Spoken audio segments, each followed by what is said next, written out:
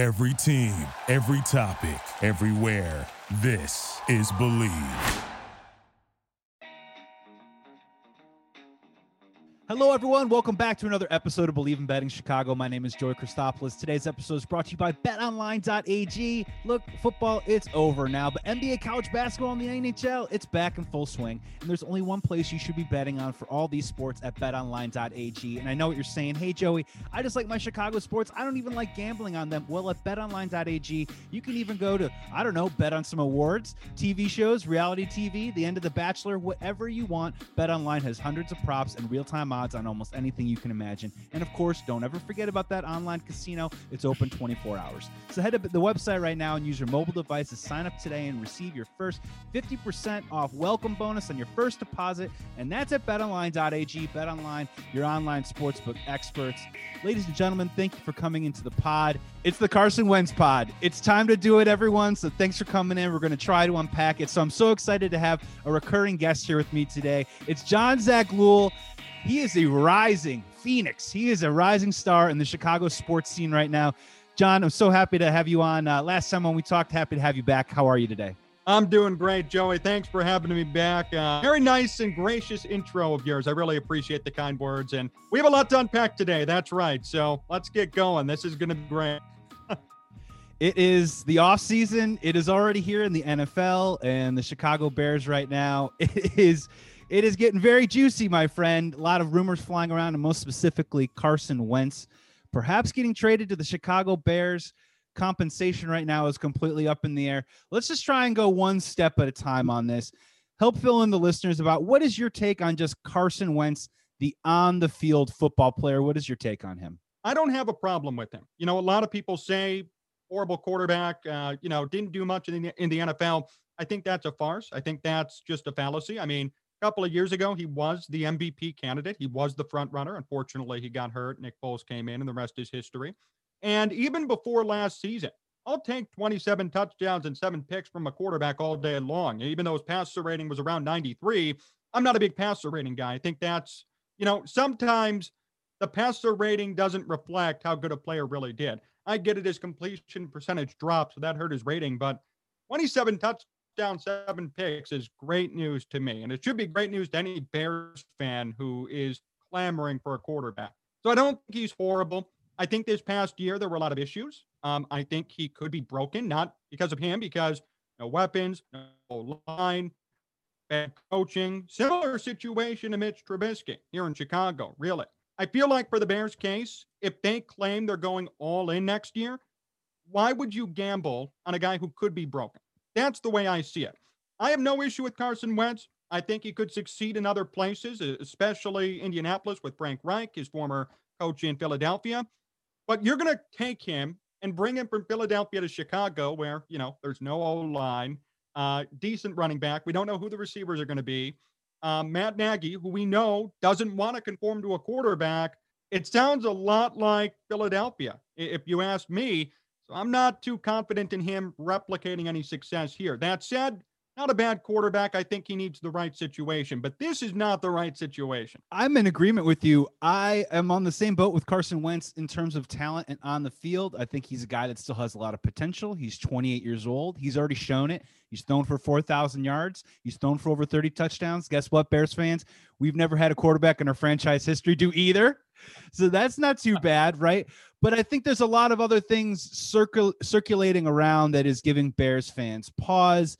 I think the compensation, I think some of the off the field stuff in terms of leadership. And then, of course, what you're mentioning right now, a guy that probably needs to be fixed.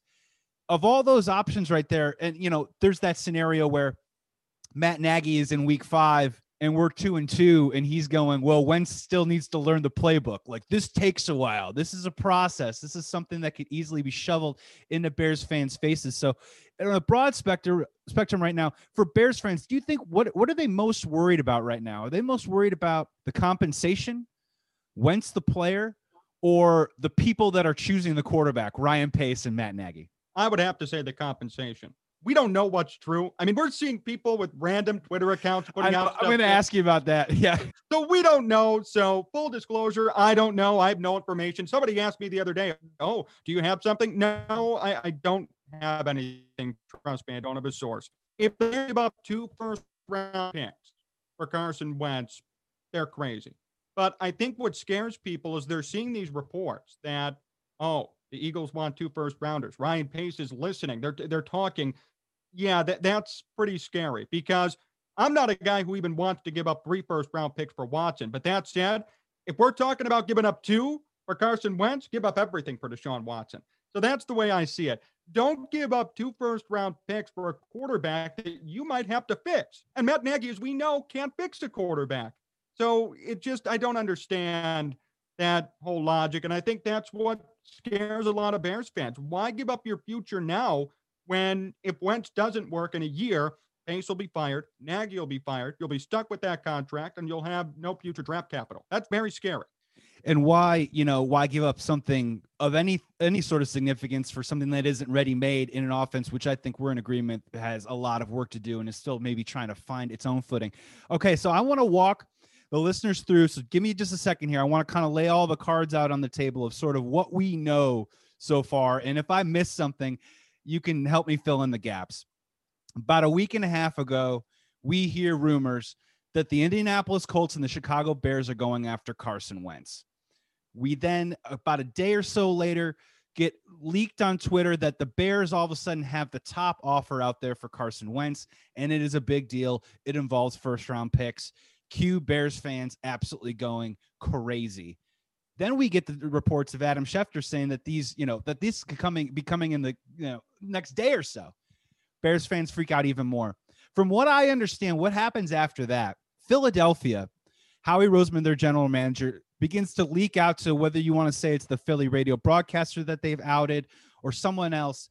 They begin leaking out information of what that deal would look like.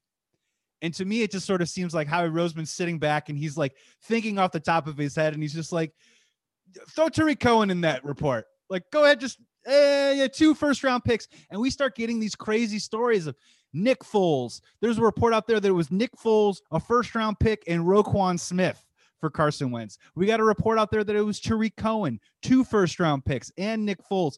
So all of a sudden, the Eagles, in my opinion, are now pumping up this world of internet communication that we now have in 2020, which has been a very interesting ride over the last couple of years. And Bears fans are losing their minds. What it seems to be happening right now is that the Bears are getting a little nervous, maybe not just because of the backlash, but because of, hey, what the hell is going on right now? This isn't our original deal. And they seem to be sort of cooling on that. And their offer isn't exactly as insane as the Eagles are making it out to be. So my question for you is, did the Eagles overplay their hand on this? Is this now like lost in media frenzy of rumors and innuendo? And could this possibly kill a deal where Carson Wentz could be coming to the Bears? It could. I mean, this is a huge fault by them.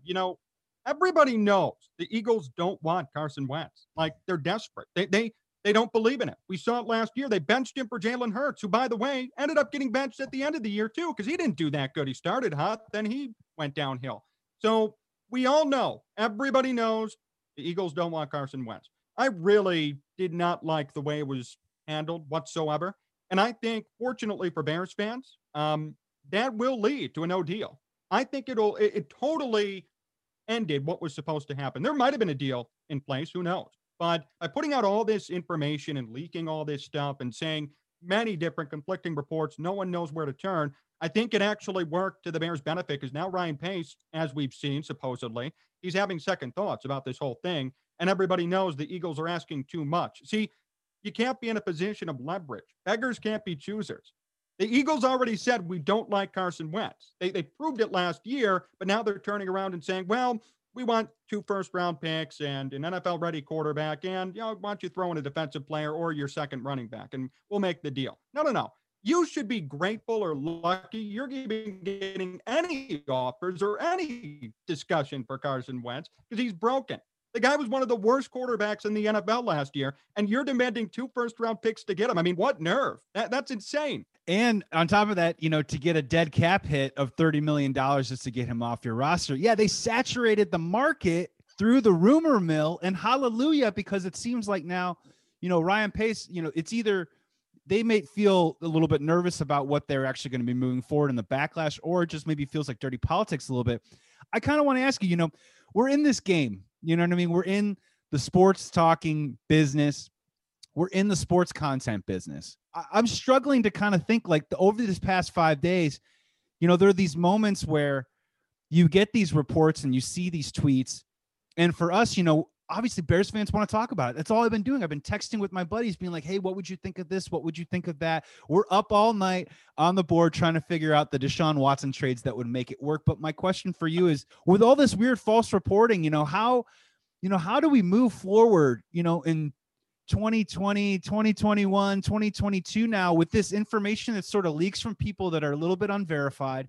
You've got Bears beat reporters who I trust, like, the Dan Wieters of the world, irritated, annoyed, upset that it's being falsely reported this way or that. I just want to say that there's a temptation for me to, when I see, the Carson Wentz news, to go on and just report like they can't trade Tariq Cohen and Ryan Pace is the worst person in the world, when that might not even be true. It's just kind of a fascinating time for people like me and you. And I just want to get your take on just what's happened the last 5 days and how you've gone about your process of delivering that content. Well, Twitter's a nasty place. I'm sure that's why you're not on Twitter. That's why I wish I wasn't on Twitter if I didn't have to be, if I wasn't in this business. Hold on. You can find me at, oh yeah, that's right. Nowhere on Twitter. Right. And you're the smart one. You are the smart one, my friend, for not even. No, you are. I'm telling you right now, because by not being on there, you're not subjecting yourself to all these random rumors, random accounts. You got people giving opinions. You got people saying, oh, a trade is imminent. You've got people saying, oh, here are the offers. Here are the details. So what I've tried to do is like you said, I look to the actual reporters who, are on the beat doing their job, and not some kid like me inside of my room, putting out there saying, oh, I know the details. You don't know anything. You don't know anything.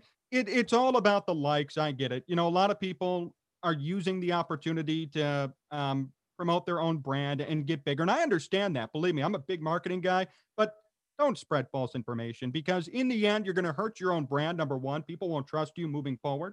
And number two, all the attention you get today is going to be the only attention you'll ever get, because moving forward, no one's going to trust you. People are going to unfollow you, and no one's going to want to hear what you have to say about anything, whether it just be an opinion or a fact. You just got to be really careful with that stuff. That's why I told you already. Somebody said, oh, do you have sources? No, I don't know anything. This is just an opinion I'm putting out there. See to it as you will. If you like it, great. If you don't, tell me why you don't like it. I'm not here to report. I'm not here to falsely spread any information. And no one really should be doing that, because it's not classy. It's not good reporting. And in the end, you're going to end up paying for it in some capacity. Maybe no one will come after you. A law enforcement officer won't throw you in jail, but the private market, Twitter, will say, you know what? We don't like that kind of reporting. We're going to all unfollow you. That's the ramification. So think long and hard before you put out any information. That's a life lesson in general. Think long and hard before you publish anything, before you say this is true, this is not. Do your own research and try and understand and grapple with it, rather than just put something out and hope for instant attention. Yeah, you're making some great points, because, one of the first tenets in journalism school too is all about, how do you treat sources and how do you disseminate information and how do you give it out? And I'm sure a lot of people are either burning sources right now or are making stuff up and will never gain sources because of the information that they're putting out right now.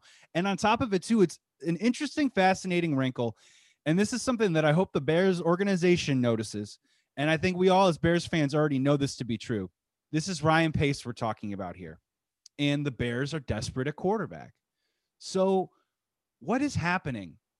The mill, the rumor mill, the cycle, even Howie Roseman himself, with the Philadelphia Eagles, they are preying on Ryan Pace. They are going after him right now because he's made poor decisions in the past. He's an easy target. The Bears are desperate right now. So in theory, when that happens, you can almost make anything up. And I go, would Ryan Pace really do that? Oh my God, he would really do that, when that could actually possibly be further from the truth. And it's interesting how this is all playing out, and we'll see what happens. And maybe Ryan Pace still overpays for a guy like Carson Wentz, and we'll have that conversation when it becomes a reality. But isn't it an interesting wrinkle moving forward that the respect level for Ryan Pace outside of the organization, whether it's fans or other NFL teams right there, doesn't seem to be very high because they can get away with fabricating something that might not necessarily be true or really make rational sense. Right. And that's an insult to Pace. Exactly. We're all human. I know you make mistakes. I know it's the Chicago Bears, and I know you want to take advantage of the little guy who drafted Mitch Trubisky. I understand it. But in the end, what are you doing? I mean, again, we talk about classiness. We talk about just basic dignity. That's not dignity. What? You're trying to manipulate public opinion by putting out all these false stuff, and then you're going to try and make Ryan Pace bite. I mean, come on. Really? Like, have we sunk into that level, Joey? Have we gotten to that level as a sports loving society? Let's let Ryan Pace make the decision. Let's let him make the decision. Let's hope that he's not influenced by all this false stuff going out here. And let's hope that fans, which for the most part, they've done a good job actually rooting out what's fake and what isn't. But let's hope that they continue to do that and at least give him the proper amount of time to make a decision instead of jumping to all these conclusions. It's unfortunate that it has to be that way. And I understand, again, 2021, Twitter, all that stuff. But, don't insult the guy. He's still there for a reason. Hey, they went 12-4 in 2018. They're not a horrible team. So let's give him some time to think and mull things over. And before we come out and make a big declarative statement. Well, and also, too, as well, you got to sort of think about as things move forward technologically, the lessons that are kind of being learned a little bit here where, I've had experience also in the entertainment business on the comedy and the acting side of things, and people talk all the time. And you've heard this before too. It's all about eyeballs, John. It's all about clicks. Who are your followers? Who's that? And it's really funny that when you publish an article, there's something to be said about, you're going to get that click. Yes, you're going to get that follow. But if your information is unsturdy, and if your information is false, there will come a time where that click and that eyeball will go away. I think the idea is you want to build the trust based on that first click to have people come back and continue to get that same information over and over again. But if you keep putting out false narratives of this, that, or whatever, eventually people will just kind of stop listening to you. I would like to think that that's true, but I'm not really sure in this day and age. But I feel like we're a bit on the same page. And what I appreciate about you two as well and what you're talking about is when you are trying to get something along the lines of clicks and listeners and followers, there are principles that still go beyond that. You can't just do and say whatever you want just to get people to follow you. You know what I'm saying? 100% agree. That's why, and my content, I always make sure I give an opinion, but I don't try and overdo it. I don't try and enrage people on purpose or get people all riled up to engage, because no one's going to respect you in the future. No one's going to say, hey, you know what? This guy brings some good stuff to the table. They're just going to say this guy's some hot take artist who has no clue what he's talking about. So that's just do your best to stay somewhat down the middle. Don't spread false information. Don't enrage people on purpose for clicks, because very few people in general will end up making it by doing that. You see the people on network TV, you could count them all on a finger, on a hand. I mean, there aren't many. So why follow those people when you can make your own content and, try to be the best person that you could be when you're spreading information and putting out videos, podcasts, or articles? I mean, it's common sense to me, but a lot of people don't see it. Well, and I think we're also trying to get in the game of, we're trying to make people contemplate, we're trying to fascinate, we're trying to make people think a little bit deeper about issues where, the Max Kellermans of the world, I think Max Kellerman's really talented, but I'll be honest with you, there's just days where I'm like, I'm not going to listen to him because I just don't want to be pissed off today. You know what I mean? So some people get into that. Like some people are like, oh, I can't wait to see him rail on Tom Brady. And then there's other days where I'm just not interested in playing that game. Pivoting back to sports just real quick, the Bears don't get Carson Wentz. What's the backup plan? What do you think they do, and what do you think they should do? I want to hear what John thinks the Bears should do first. Well, number one, they should do everything they can to acquire Deshaun Watson. I know it's crazy. I know they have to give up a lot. I know the Texans aren't fielding phone calls, whatever it might be. Do what you can to get Deshaun Watson, first of all. If that falls through, which it probably will, I would say at that point, you have a couple of options. You could look at Derek Carr. I have no issue with him. Not a bad quarterback. He'd do okay here. You could sign a free agent. I did a video a couple of weeks ago. Top 5 quarterbacks the Bears could sign or trade for. I had Tyrod Taylor. I had Ryan Fitzpatrick on that list. Both of those guys would be cheap options who could do well. Tyrod Taylor, get this, great stat. The lowest interception ratio in the NFL, in NFL history. The guy never turns the ball over. Ryan Fitzpatrick is always capable of putting up a lot of yards, a lot of points. He could keep the Bears in games offensively. That's someone. You could also draft someone, and I'm okay with that too. I know Ryan Pace and Matt Nagy wouldn't be because their careers are essentially on the line here, and I wouldn't be betting on a rookie quarterback to get you to the playoffs next season. But as far as the Bears' future goes, not a bad idea. Why not move up in the draft? Why not stay where you are in the first round? Trey Lance is out there, Mac Jones. People are talking about all these different prospects. I have no issue with the Bears drafting someone and keeping Nick Foles. I have no issue with that if that's going to be the case. I would say bring back Mitch, but unfortunately, we've seen reports to the contrary saying that Mitch doesn't want to come back. Matt Nagy sure as hell doesn't want him back, and I understand both sides of that. Oh, Valentine's Day right around the corner, and it looks like they're heading for a breakup, John. It's going to be tough. It's going to be a tough Valentine's Day for them. It is. It is. So, unfortunately, with that option completely off the table, I would say do what you can to get Watson. If you can't get Watson, try Carr.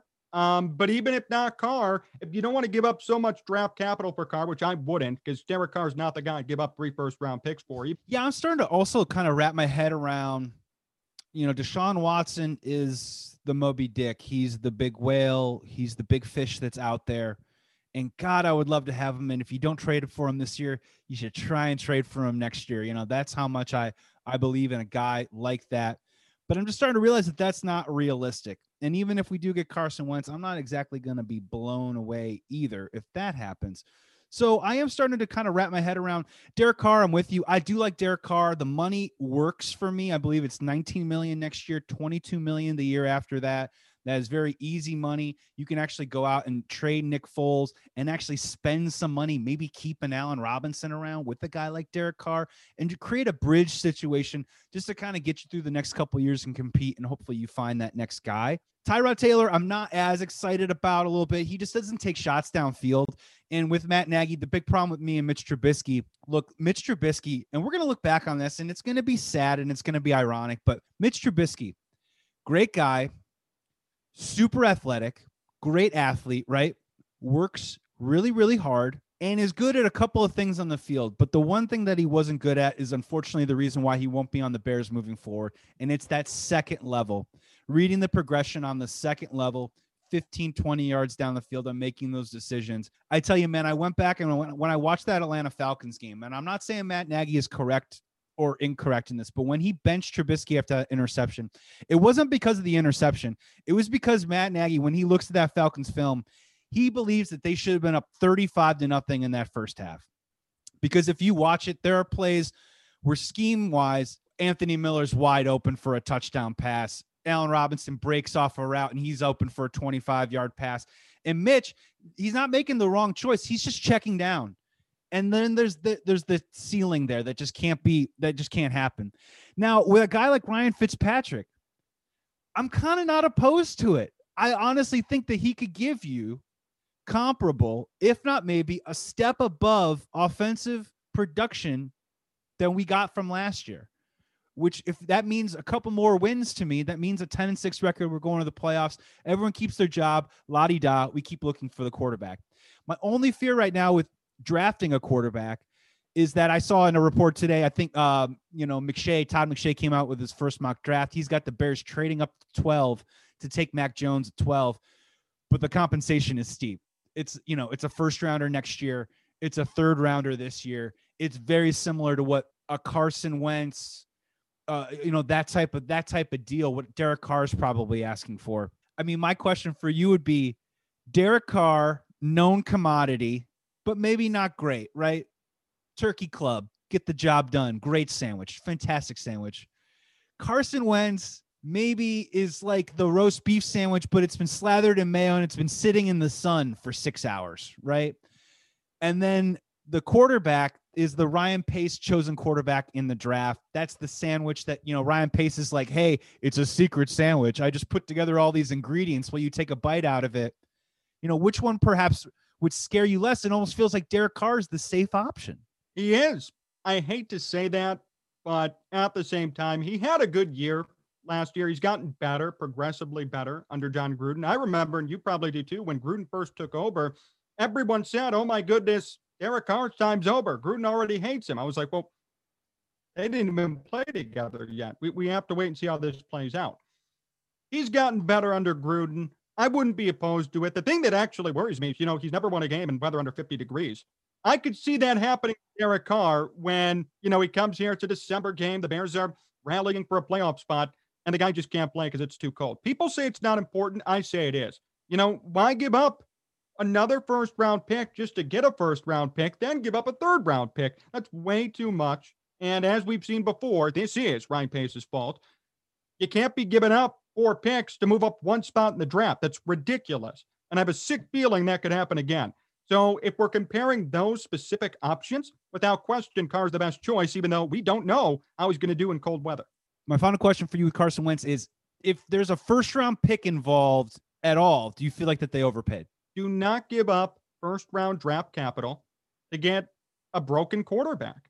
Why would you give up a great player, who could be a great player, to get some quarterback who was one of the worst in the NFL last year? That just boggles my mind. Like, don't give up anything worthwhile to get a bad quarterback, or at least a bad quarterback from last year's standards. So, yeah, giving up a first for Wentz, way too much. Give up a later round. And the Eagles, again, are no position to be asking for a first-round pick. They have no leverage whatsoever. So if I were Ryan Pace, don't give in to what the Eagles' demands are. They don't want him.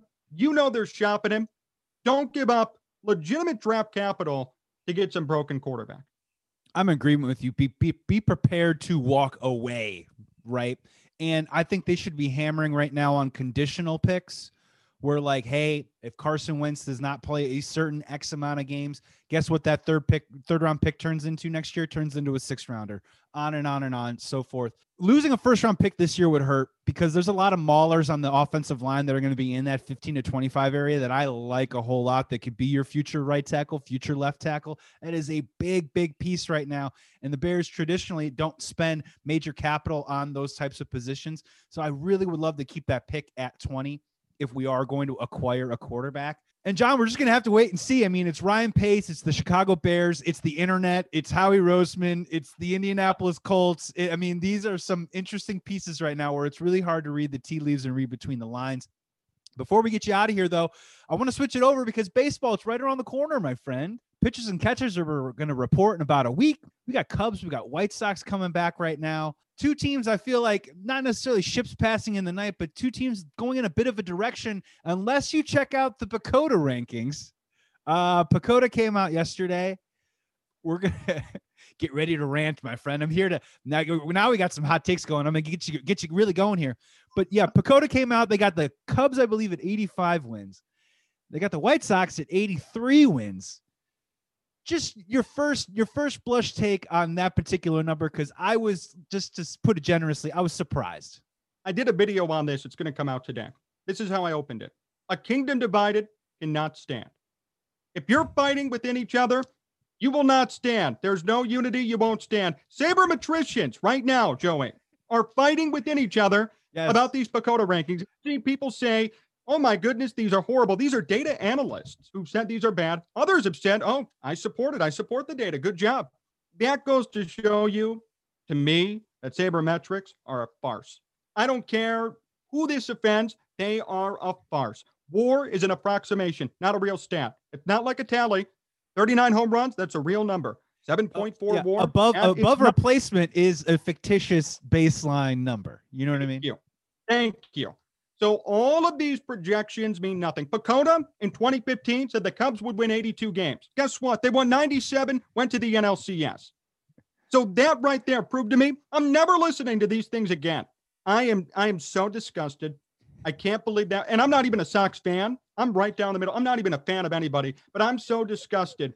For all these people who claim they know everything about baseball, they come to the conclusion that the White Sox, after what they did this offseason, after what they did last year, are going to be a worse team than the Cubs. Give me a break. That's a joke. I mean, John, what do we do with this, man? I was hitting you up on Facebook Messenger yesterday. I mean, we've got the PECOTA rankings. We've got the most recently our election pollsters. We've got meteorologists. We've got the groundhog on Groundhog Day.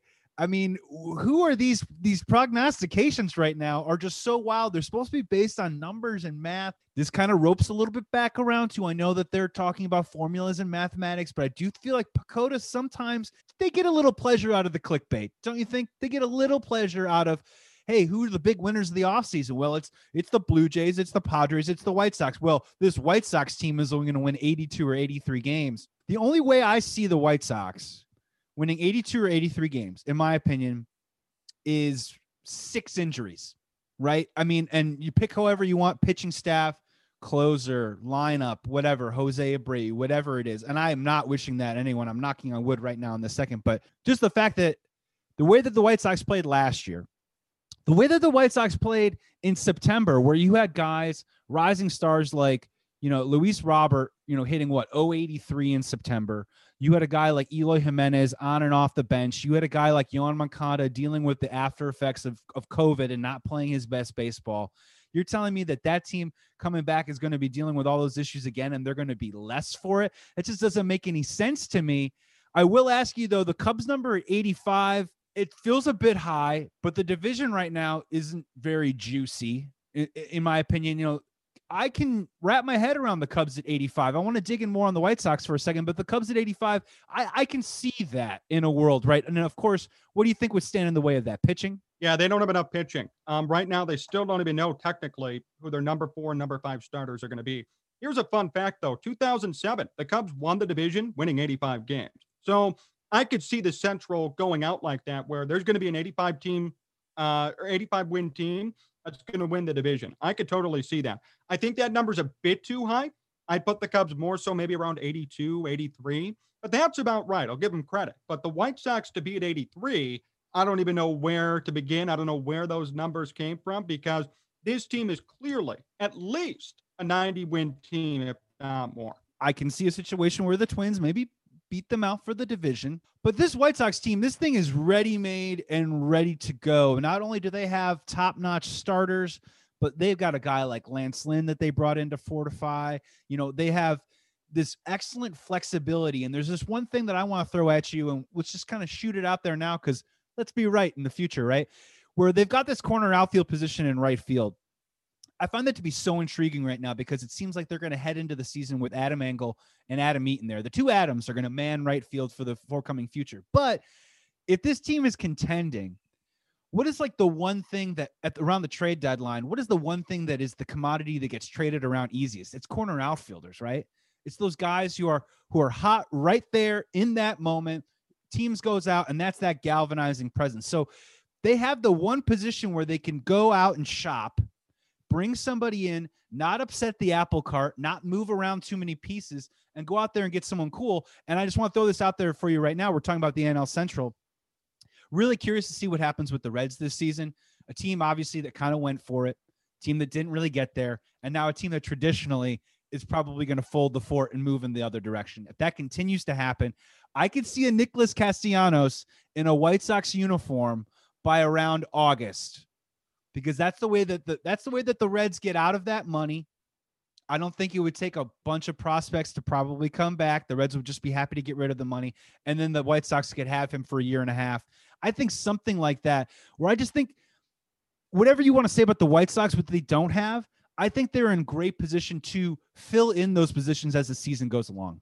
It's not out of the question at all. And Nicholas Castellanos is a very good player. In my opinion, the Cubs should have never gotten rid of him. They actually should have traded Bryant and signed Castellanos. Not kidding. Because Castellanos did much better. Hot take, but you're kind of right. It's true. Statistically, go look at the numbers. So that would be very intriguing. I'll tell you this much. If they somehow pulled that off, that team would be unstoppable. That's the one small hole in their lineup. But even then, Adam Eaton to me is a leadoff man. So I don't see him as a liability with the bat. If you trade in Adam Eaton or Adam Engel or both, and you put over there a bona fide hitter, Nicholas Castellanos, who could play right field relatively well, natural third baseman, but he could play out there, there are no more holes in that lineup. That lineup 1-9 is insane. Like, you won't be able to get anybody out if you're a pitcher. So if they somehow pull it off, God bless them, because they're going to be a force to be reckoned with. They already will be. They're already going to win, I would say, maybe 92, 93 games, maybe a wild card. I don't know if they're going to beat the Twins in the division, unless the Twins have a power outage, which is, I mean, it could happen. But if they somehow pull that off, automatic World Series contenders. And I still think they are today. Oh, they're the shining star of Chicago right now, and probably going to be the shining star for the summer, where it's going to be the one thing we're going to be actually looking at and cheering for. And yeah, Moncada on a bounce back season. Tim Anderson keeps ascending. Nick Madrigal with the contact. Luis Robert maybe putting a full season together. Eloy maybe staying a little bit healthier this time around. All the pieces are right there. In terms of the Cubs, we'll just kind of frame it like this, because there's going to be plenty of time to talk about the Cubs. I still look at that lineup. I don't want this to be a rant about Ricketts and, not fortifying and spending money and not keeping Yu Darvish when you still have the heroes of your World Series team on your team. And now the division's all of a sudden weak. But, they still have Chris Bryant. They still have Anthony Rizzo. They still have Javier Baez. They still have Wilson Contreras. We have never, throughout this entire run, and we've been making playoffs on the regular, Cubs have, we've never seen those guys all in the lineup click and be healthy for, I think, over 40 or 45 games at a time. And I would just love just once to see what that would be like if those collection of guys were just doing what they like their baseball card numbers for 50 games in a row. I would just love to see that was like. But my question for you is, what do you think it would take? How many games over 500 would they have to be? How many games up in the division would they have to be to not trade Chris Bryant at the deadline? That's a good question. They'd have to be like a 95-game winner to me, or on pace to win 95 games and be at the top of the division. You know where I stand on this, Joey. I want a full rebuild. I want everybody to go. I want this team to go back to its roots, which is being lovable losers, taking time, getting prospects, and becoming great again, because that's what they did in 2012. Everybody bought in then. And I understand they won a World Series. It's different now. Why not buy in again? You've got Jed Hoyer. He was there in 2012. You could do it. Chris Bryant, you trade him, you flip him if he's doing well this year. If not, I still suggest you get rid of the guy, because he's not worth it. He hasn't done anything really since 2016. And you make the best with what you have. I'm okay with them losing this year, losing next year, even losing the year after that, and then by the middle of this decade, becoming another 9,500 win team and being a World Series contender. I don't understand why so many people just scoff at that idea. People who do that, obviously, in my opinion, aren't really real fans of this team, because their roots are losing. They don't win, they lose. They lose all the time. They're a horrible team. But when they did win, it was monumentous. Let's see it happen again. I have no issue with it. Let's see them go back to their roots, trade everybody, and then within 3 or 4 years, be great again. And everybody will be happy, and there won't be any complaining, and there won't be any doubt or any issues. Everyone bought in before. Let's see them buying again. I'm just telling you, and it's just tough. It's just tough for Cubs fans, man. It just is. 84 to 89, 89 till 1998, 1998 until 2003, 2003 until 7-8, 7-8, all the way back up to 2015. And it's just tough when you move into a big house. It's hard to relocate into something smaller. It just is. And maybe, I'm in agreement with you, because it does need a massive overhaul. But what I am emboldened by, and why I think maybe this is a bit of a middle ground suggestion to what you're saying, where I still think there's a world where this season specifically, I think the guys that you build around moving forward, and there's not many of them, it's Kyle Hendricks, it's Anthony Rizzo, and it's Javier Baez. Everybody else, in my opinion, is on the table. You got to get out of Hayward's money, and you eventually got to figure out, KB's just not coming back. And I just don't think, I think Wilson Contreras' value will only go down in proceeding seasons than what it already is now. So you really just kind of need to think about that. And honestly, people don't really prioritize offensive catching as much as they need a guy who's going to be able to call a good game. So you can kind of move on from that. They like Miguel Amaya. My pitch, though, is something a little bit similar to what they did in 2013 and 14. Let's just say you trade KB. but let's just roll out a team and let's just root as hard as we can for Zach Davies to have a great half. Let's root for as hard as we can for Jacques Peterson to be hitting over 300 in July, because you know what? I want to flip those dudes. Let's root for Trevor Williams to have an ERA right around 3:00 around that time. And let's just see if we can maximize and cash in on some of those people. Like, just remember Scott Feldman and Jeff Samardzija, we traded him for Addison Russell. That worked out great. You know what I mean? I'm sorry, Scott Feldman was in the Jake Arrieta deal. We need to do something like that, where we need to be taking guys who are hot right now in that season, trading them to, playoff hungry and desperate teams that need it, and maybe get that value, get 120% on the dollar, just a little bit, and bring something back. Keep Rizzo, keep Baez. And then in my opinion, if you can just work a way to get out of the Hayward money or get at least close to the very end of it, I would think about spending again in a year or two. I really would, because just when you have players like Anthony Rizzo, you just got to give him one more shot at the apple. I mean, he's the Jonathan Taves, he's the Patrick Kane. You just want to see him get one more shot at it. That's maybe me being sentimental, and you might have a little bit better of a track to build sustained success. I just think that they can come back and be competitive a little bit quicker than you might think with some of the guys that we still know and love on that team. There might not be many of them, but there might be a couple of them. That's a good assessment. I'm not high on Rizzo, and that's me being a realist, not being sentimental. I'd love to see him stick around, and if he's willing to, over time, reduce his role. So, for example, if the universal DH comes, if he's willing when he's 35 to say, you know what, I'll take a one-year deal and be a DH, I am not opposed to that whatsoever. My issue with him is just his age. I don't know if he'd be a good guy to build around, knowing how old he is and what he's done already. The probability that he goes down is higher than him going back up or staying at the point at what he was before. But for sentimental reasons, I agree. Keep him here. He was here back in 2013, still here now. You got to reward a guy for that more than anybody else, because he was here during the bad days and the good days too. As for everybody else that you said, I agree. Baez, he could be worth building around if he could cut down on strikeouts. And Hendricks is a great pitcher. I'm fine with Hendricks sticking around too. The rest, though, I hate to say it, but they got to go. Final question for John Zaghloul here on the Betting Chicago podcast today. We got Valentine's Day coming up in just a couple of days. I'm doing a podcast tomorrow with a couple of buddies of mine. We're going to be playing some Chicago sports games. So we're just going to play one round of Marry, Kiss, Kill. You're a young man. You're a young man, so I'm keeping the language clean. But we're going to play one game. It's called Marry, Kiss, Kill, and here it goes. Chicago deep dish, Italian beef, or Chicago hot dog. You got to marry, kiss one of them, kill one of them. What's it going to be for you personally? Well, I'd kill the hot dog right off the bat, only because you don't know what kind of meat you're eating. I like hot dogs, believe me, but I haven't had one in a while because I don't know. That was savage. You killed that so quickly, John. You didn't even think about it. I don't know what I'm eating. I mean, hey, it'd be higher up if I knew what I was putting in my body, but I really don't. I love a Chicago hot dog, though. Don't get me wrong. I just haven't had one in a long time. We're killing the hot dog. So with the hot dog out of the picture, I'd probably have to go deep dish. I would kiss, and then I would marry Italian beef.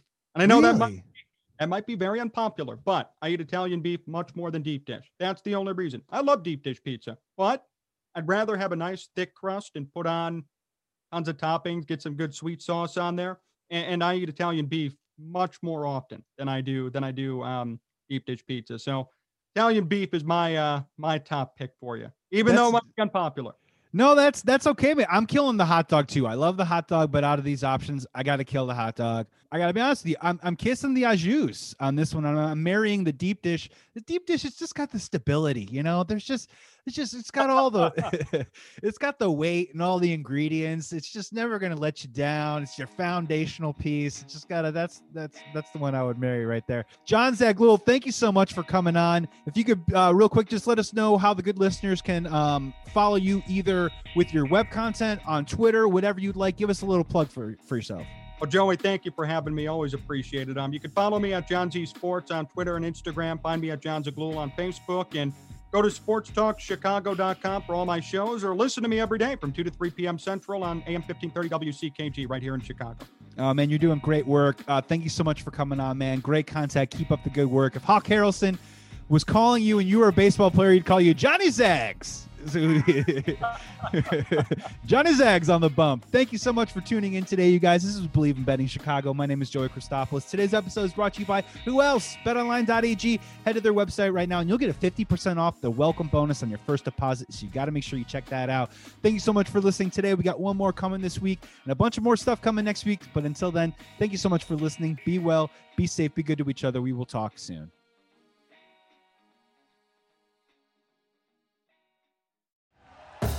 Thank you for listening to Believe.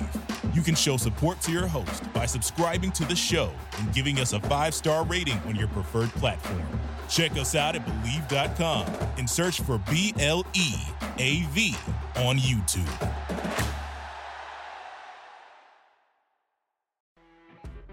You know when you're listening to a true crime story that has an unbelievable plot twist that makes you stop in your tracks? That's what our podcast, People Are the Worst, brings you with each episode. I'm Rachel. And I'm Rebecca. We're identical twins who love true crime cases that make you say, didn't see that coming, and we hate the people responsible for them. Listen to People Are the Worst now on Apple, Spotify, or wherever you get your podcasts.